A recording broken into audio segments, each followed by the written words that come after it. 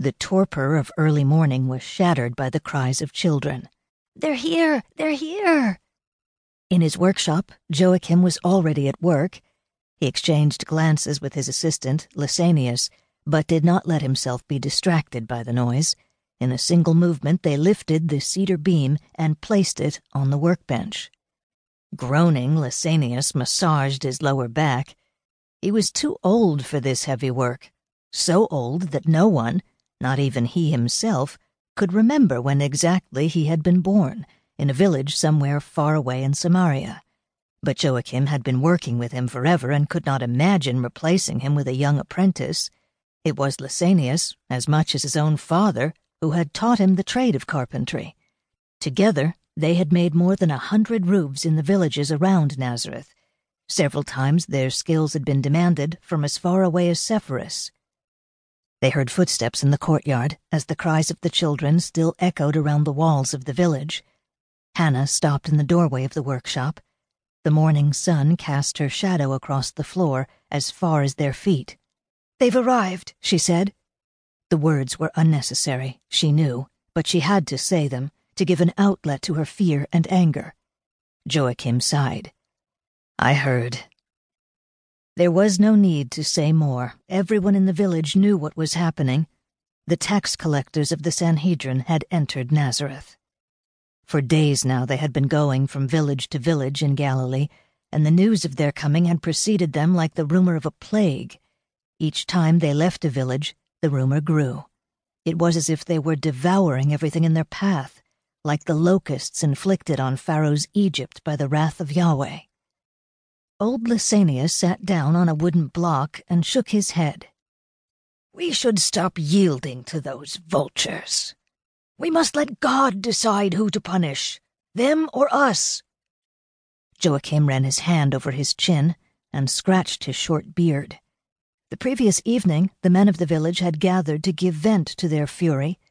Like Lysanias, several of them had decided they would give nothing more to the tax collectors. No grain, no money, no objects. Let each person step forward empty-handed and say, "Go away." But Joachim knew these were just words, the hopeless dreams of angry men. The dreams would fade, and so would their courage, as soon as they had to face reality. The tax collectors never came to plunder the villages without the help of Herod's mercenaries. You might be able to present yourself to the tax collectors empty-handed. But anger could do nothing against spears and swords. You would simply provoke a massacre, or drive home your own powerlessness and humiliation. The neighborhood children stopped outside the workshop and surrounded Hannah, their eyes bright with excitement. "They're in old Hulda's house," they cried. Lysanias stood up, his lips trembling. "What can they possibly hope to find at Hulda's? She doesn't have anything." Everyone in Nazareth knew how close Hulda and Lysanias were. If it had not been for tradition, which forbade Samaritan men to marry Galilean women, or even to live under the same roof, they would have become husband and wife a long time ago. Joachim stood up and carefully tucked the ends of his tunic into his belt. "I'll go," he said to Lysanias. "You stay here with Hannah." Hannah and the children stood aside to let him pass. No sooner was he outside than he was startled to hear Miriam's clear voice. "I'll go with you, Father." Hannah immediately protested. This was no place for a young girl. Joachim was about to agree with her, but Miriam's determined expression dissuaded him. His daughter was not like other girls. There was something stronger, more mature about her. Braver and more rebellious, too. The fact was, her presence always made him happy, a fact so obvious that Hannah never failed to make fun of him for it. Was he one of those fathers besotted with their daughters? Perhaps. If so, where was the harm in it?